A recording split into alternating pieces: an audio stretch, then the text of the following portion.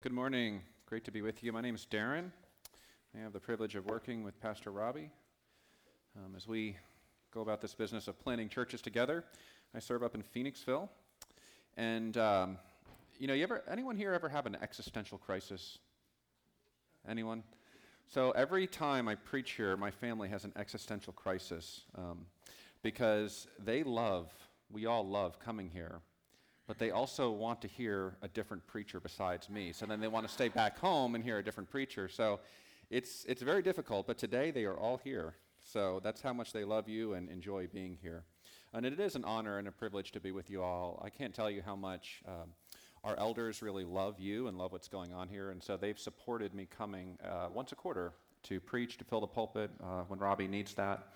And just to communicate how deeply we pray for you and how excited we are by what God is doing here in you. Well, I'm going to read the scripture passage. I invite you to follow along. And actually, I thought today we would do something a little special. I'm going to begin reading in verse 5, and when we get to verse 9, I wonder if we could all read the Lord's Prayer together. So would you listen now with open ears as I read from this, the book that we love. And this is Jesus speaking. And when you pray, you must not be like the hypocrites, for they love to stand and pray in the synagogues and at the street corners, that they may be seen by others. Truly I say to you, they have received their reward. But when you pray, go into your room and shut the door, and pray to your Father who is in secret. And your Father, who sees in secret, will reward you. And when you pray, do not heap up empty phrases as the Gentiles do, for they think that they will be heard for their many words. Do not be like them, for your Father knows what you need before you ask him. Pray then like this altogether. Our Father in heaven, hallowed be your name. Your kingdom come, your will be done on earth as it is in heaven. Give us this day our daily bread, and forgive us our debts, as we have also forgiven our debtors. And lead us not into temptation, but deliver us from evil. For if you forgive others their trespasses, your heavenly Father will also forgive you. But if you do not forgive others their trespasses, neither will your Father forgive your trespasses. This is the word of the Lord. Let's pray together. Father in heaven, we come to this time and we sit under these words, and I recognize, as Parker said at the beginning of this service, that we no doubt come from all sorts of different places. Some of us come in here and things in our lives are going very well. We have more than we need. Our bodies are healthy. Our families are well. We are enjoying so much blessing at this moment, and yet others come in here and our lives couldn't be more different. Things are not well. Some of us are here in crisis. Others of us are here dealing with physical ailment, some with depression, some with anxiety. Lord, some of us perhaps are even here this day in despair. And Lord, we recognize that as we come here, that some of us come here believing in you, having believed in you for quite some time. Others of us come in here, no doubt, and we're not sure what we think of you. And certainly others are here, and we are quite sure that we reject the notion of you. And Lord, I pray that whatever place we find ourselves in, whether we come here deeply feeling your blessing or overcome with grief, whether we come here with much faith in you or dealing with incredible doubt, I pray, O God, that you would give us grace to see that in the way that matters the most, we all ultimately come the same.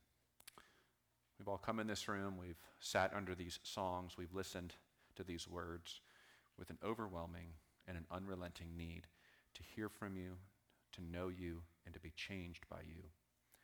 And Lord, we pray in one voice today that you would answer the deepest need that we have by showing us the person of Jesus Christ, in whose name we pray. Amen. Amen. Well, good morning again. It's so great to be with you. And I am being told to do something. Turn this down. How do I do that? Okay. I don't see how to do that. So I'm bringing to you something that has been on my soul for quite some time. And it addresses this question that I think is a question that's becoming more relevant the more our culture becomes less familiar with Christianity. And if you are here and you're not very familiar with Christianity, if you're saying, I don't know what this is all about, well, you're amongst a great number right now in our day and age. In fact, as I have been trying to figure out what God is calling me to and in this day and time, one of the central answers that keeps coming back over and over again is that I find myself praying for a deep renewal in my community amongst people who have no interest in God or even no awareness of God. And so if you're here this morning and that's you, I want you to know that the words I have today are as much for you as they are for even Josh, right, who is leading us here in worship this morning.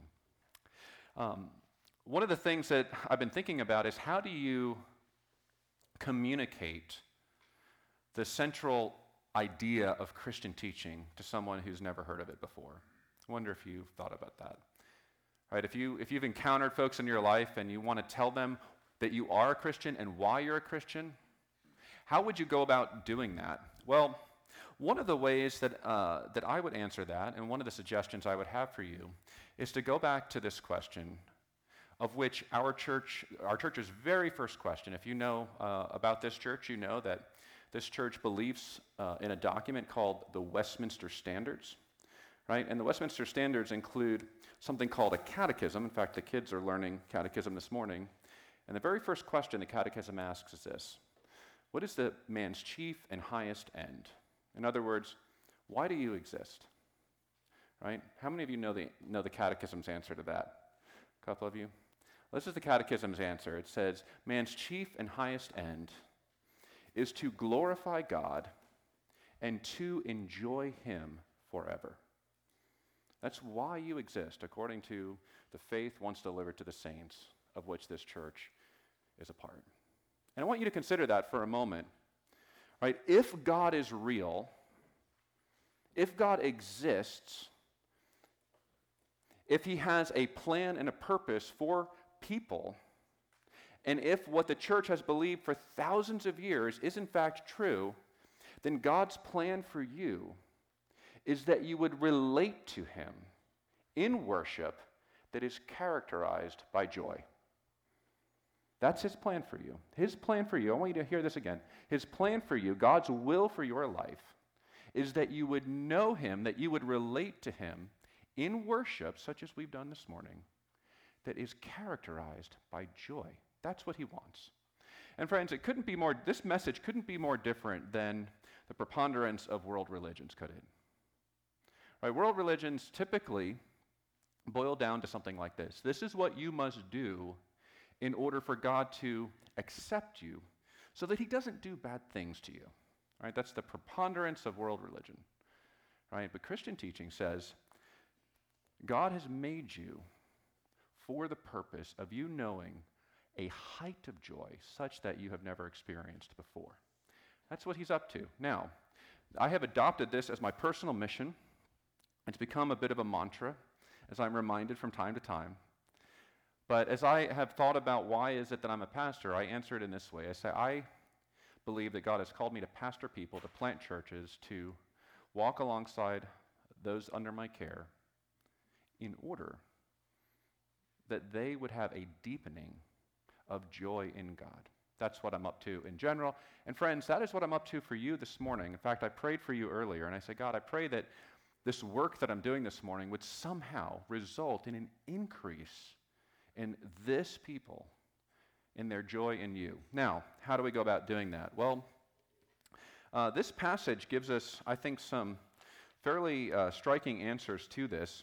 Jesus is talking about the kind of prayer that will characterize those who really get this, right? There's a kind of prayer that characterizes those who get this. And, you know, the folks who have understood this throughout history have all agreed with this. So, famous preacher Charles Spurgeon, this is what he had to say. He said, I know of no better thermometer to your spiritual temperature than this, the measure of the intensity of your prayer.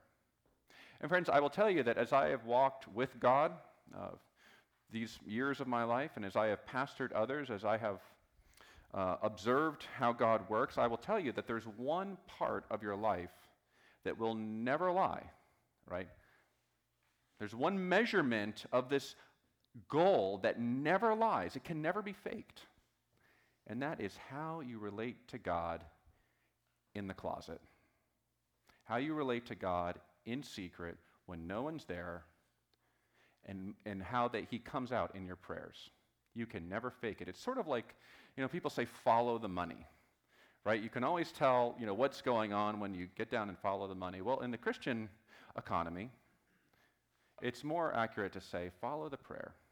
Follow what prayer looks like in secret. And that's, of course, what Jesus is getting at this morning. And what Jesus is doing here is he's bringing up some hindrances to the enjoyment of God that surface in the way that you pray. So some hindrances to the enjoyment of God that surface in the way that you pray. And I want to say, too, that it's possible that these hindrances are present in your life. And you may say, I don't think I'm really described in this passage because, you see, I don't pray. You see, these people in this passage, they seem to pray a lot. In fact, where I'm at, I haven't prayed in a week.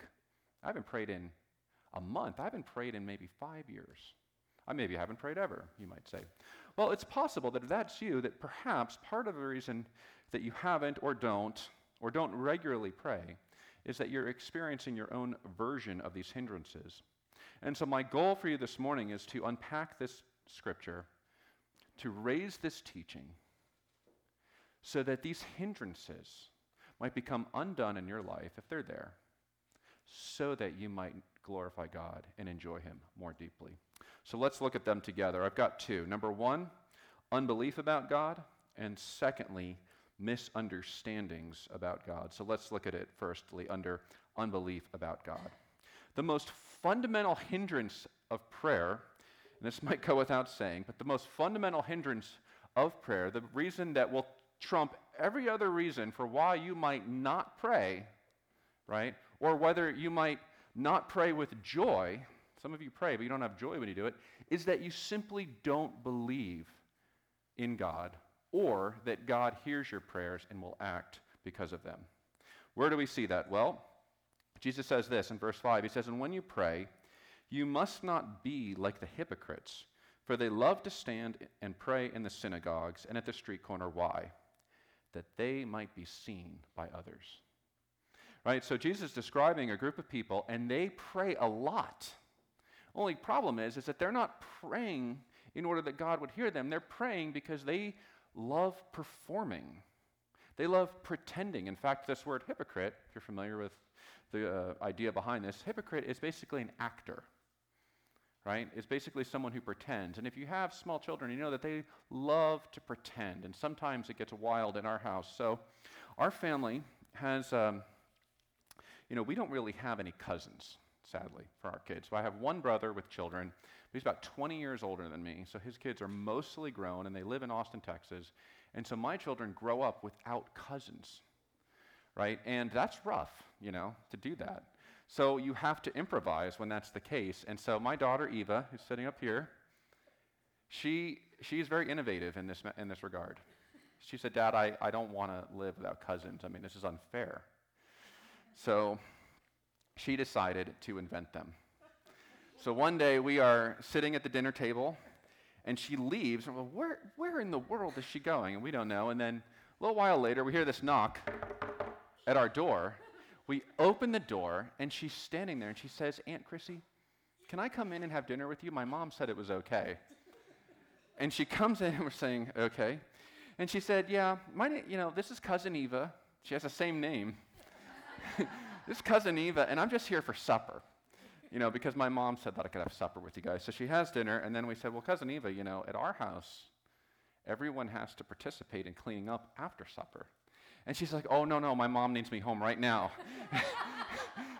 And then she ran out, right? What was she doing? She was pretending, right? Which was hilarious, right? And that's cute and fun and good when you're a kid who has no cousin. But when you are relating to the God who has made you, who has designed you for his joy, right? Simply pretending, for the purpose of being seen by others will not deepen your joy. In fact, it will only deepen your own hardness. That's what it will do. Right? And that's what Jesus is concerned about. And you might say, yeah, but Darren, maybe you're overestimating how many of us in this room don't believe in Christianity. I mean, a lot of us are here and we're either members of this church, joining this church. We believe for a long time. Well, I would remind you, who is Jesus speaking to? Who is he speaking about? Who are these actors? Who are these pretenders? Who are the cousin Evas of this passage? Right? It's the people in the church. Right? He says, these folks in the synagogue, right? Description of the church in that day, these are the ones who pretend.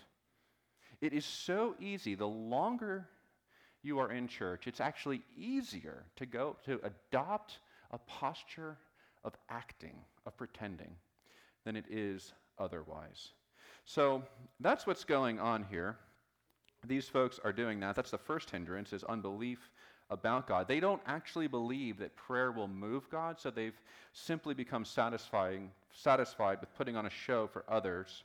That's the first hindrance. The second hindrance, and we'll spend the bulk of our time on this one, is our two misunderstandings about God. Right? So the first one was prayer is effectively a performance for others. I want to sound like I'm special, like I'm accomplished. That's the first one. The second one is done by others here, which is they're described as the Gentiles. And in verse 7, it says, and when you pray, do not heap up empty phrases as the Gentiles, for they think they will be heard for their many words. And this misunderstanding views prayer not as a performance for others, but as a performance for God. Right? So this one misunderstanding says, I'm performing so that others will think well of me. The other one is actually very similar. It said, I will perform so that God will be happy. Now, friends, I will tell you on great authority that if you are here this morning and you are finding yourself very dry, right? You say, I don't know anything about this idea of enjoying God because I feel so dry, I feel so cold, I feel so hard, right? One reason that might be true, right? One reason that might be true is because you believe God is sitting up there in heaven with his popcorn waiting for a performance, and you just don't have it in you. Right? This is what the idea of pagan prayer is characterized by. Now, wonder how many of you folks have had any experience with paganism. Maybe you don't want to admit it. Well, our town actually has a very thriving, truly pagan community. Okay, we're up in Phoenixville, and we have experienced this. In fact, there is a festival it's the number one festival in Phoenixville, draws over 10,000 people, we think, every year, and that's for the burning of the phoenix. Right? Some of you perhaps have been to this event. It's very, very renowned. Well, we used to live on the street where the march would go, and all of these folks who identify, this is not me, being pejorative, right? They identify as pagan. They come out in force for this festival with their drum circles and chants and all this other stuff, right? In fact, our neighbor was a shaman who was very excited about these kinds of things. And if you have any experience with that, you know that, the idea behind paganism, right, part of that is, we have to find the right formula. We have to find the right choice of words. And that's what Jesus is getting at here, in that he's saying the Gentiles, they pray all the time. They don't do it so that other people will notice them. They do it so they can unlock the key that will somehow trick God into being good to them. Right? Prayer is a performance. And perhaps you've never had any experience with paganism, right?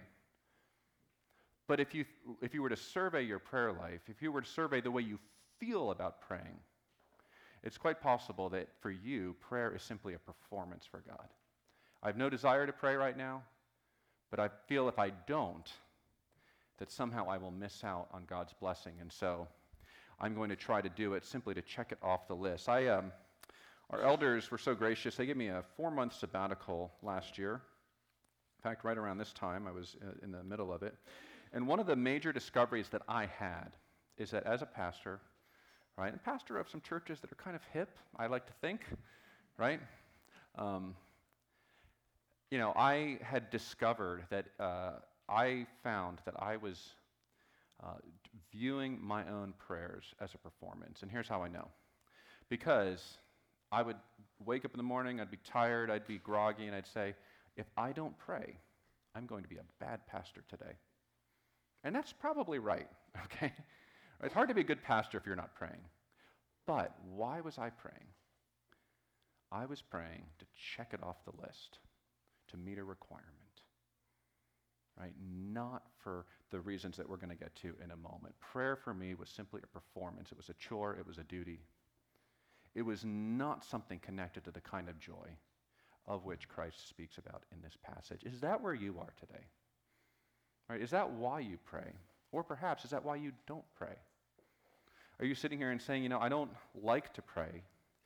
And perhaps the reason is found in the idea that prayer for you is a performance. Now, that's the first thing. The second thing is that some of you don't pray because you feel like prayer has to be really long-winded and you run out of words. Well, you're going to be blessed today because Jesus says this. He says that the Gentiles think they will be heard for their many words. And it's interesting because I've been captivated by these folks from church history that are renowned for having prayed for hours. And so there's a famous quote from Martin Luther, where he says, I'm especially overwhelmed today. I have so much to do. I will never get through it. I better wake up 2 hours early to have more time for prayer. You ever heard that idea? Right? Charles Spurgeon, likewise, was known for spending hours and hours in prayer. George Mueller, same thing. But it's interesting because Spurgeon, who had this reputation of spending hours in prayer, this is what he says. He says, "You are before the Lord. Let your words be few, but let your heart be fervent." And then he also said, prayer can never be in excess. Now, how do you reconcile that? How are you known for spending hours and hours in prayer, but having few words? Right? How is it that Martin Luther could spend 2-3 hours in prayer, and yet he would write in his own Martin Luther way, condemning people who use a lot of words in their prayer? How does that work, friends? Right? There's only one answer to it. One answer for how you can spend hours in prayer and only say a few words. You know what it is? It's that you listen. Right? That the kind of prayer of which Jesus speaks involves listening. Right? Because God is not up there waiting for you to get the formula exactly right. He is up there wanting to commune with you with the result of your joy. And one of the ways that he designs that is for you to pour out your soul to him, tell him, cast your cares upon him, knowing that he cares for you. But secondly, to be still and know that he is God. Do you listen to God? Do you listen in times of prayer? Right? That's what these folks who have unlocked this key, that's what they have found. And Jesus is getting at that here this morning. He says, let your words be few. And he will also go on to say in verse 8, very, very helpful statement here. He says, don't be like the Gentiles who think they're heard for their many words. But look what he says secondly. He says, for your Father knows what you need before you ask him. And this, friends, I think is the second misunderstanding about God that is particularly strong in the tradition that I come from. Perhaps some of you do as well. So Ironworks is what's called a church in the Reformed tradition. Does anyone, you guys all know what this is? Right, Reformed tradition finds its history back actually to the Protestant Reformation, folks like Martin Luther, John Calvin, John Knox. And the Reformed tradition has as its reputation a belief that God is far more in control in the events of this world than you can possibly imagine. Right, so we love to go back to Psalm 139, where it says, before a word is on my tongue, O Lord, you know it already. You saw me when I was knit in the depths of the earth. Right, all the days that were ordained for me were written in your book before any of them came to pass. I'm just simply quoting from Scripture, but these are the passages that us folks in the Reformed tradition love to go to.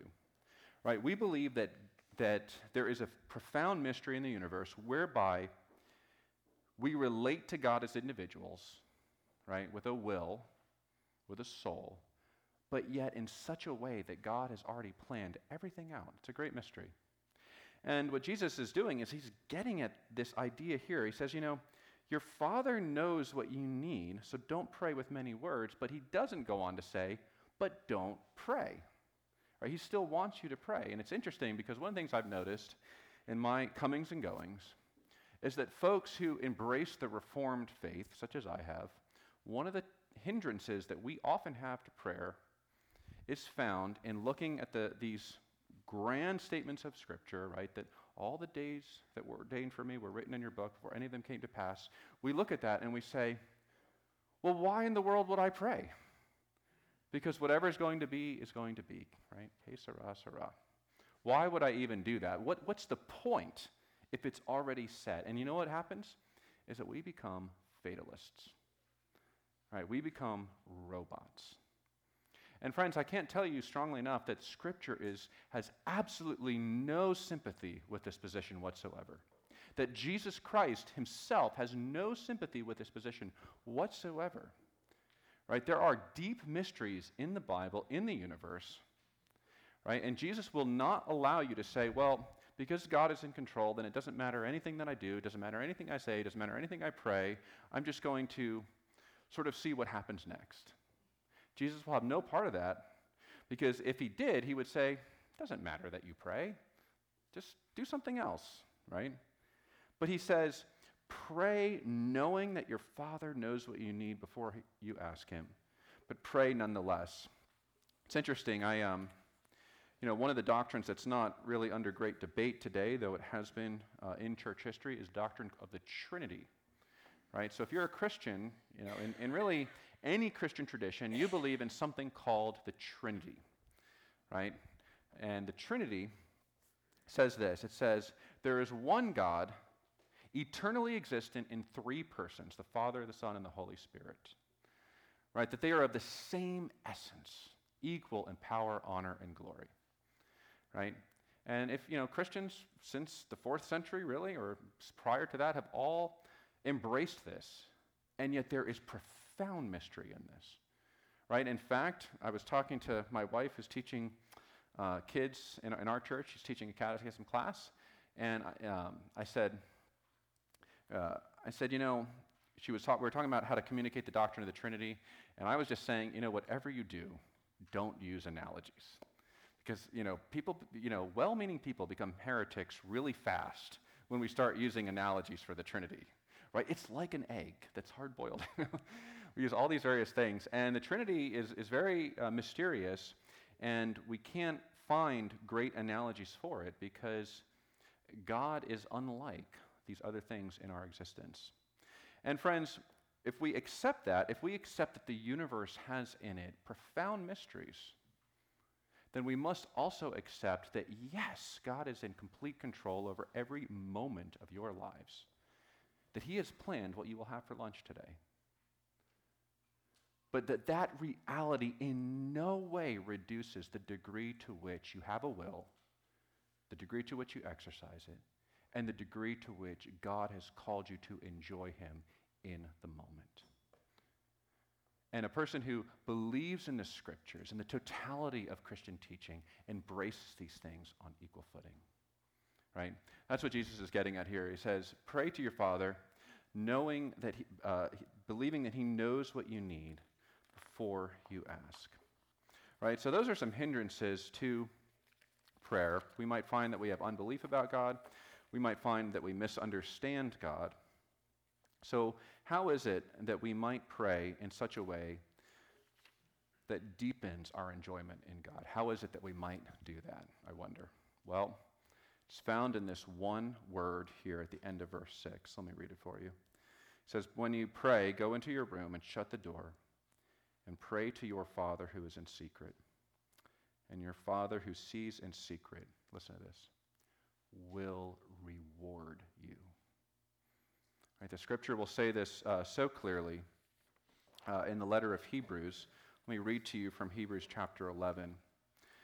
This is what it says in chapter 11, verse 5. It says, by faith Enoch, speaking of an Old Testament man, was taken up so that he should not see death, and he was not found because God had taken him. Now before he was taken, he was commended as having pleased God. And listen to this.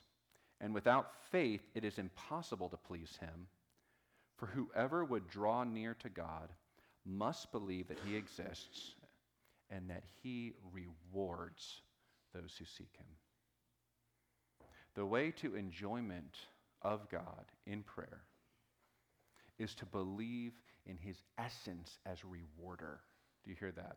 Hebrews chapter 11. He says, you cannot please him if you do not believe that his fundamental character, as you are on your face before him, as you go into your closet, as you pour out your soul, as you tell him about your needs, as you praise him for who he is, as you ask him for blessing on your friends and family, the fundamental posture for which you must have is believing that he is someone who longs to bring blessing, longs to bring reward. And if you don't believe that, Hebrews says, number one, you can't please him. And this passage from which we've read today would strongly suggest that you cannot enjoy him. Right? You cannot please him, you cannot enjoy him unless you believe in his fundamental essence as rewarder. That is who he is. And friends, one of the things that I would tell you this morning is that if you're wondering who God is, if you're wondering what he thinks about your life, if you're wondering how he has designed to relate to you, I would say this: he's better than you think. No matter what you think this morning, he is better than you think. And the key to unlocking joy in God in prayer is to begin to be open to the reality that he stands there longing to reward those who seek him. And when you begin to see that, when you begin to understand that, when you begin to experience that, your prayers will not be chores to check off. They will be the essence of sweetness for which you long to be, for where you long to be. And friends, we're going to go to this Lord's table here in a moment.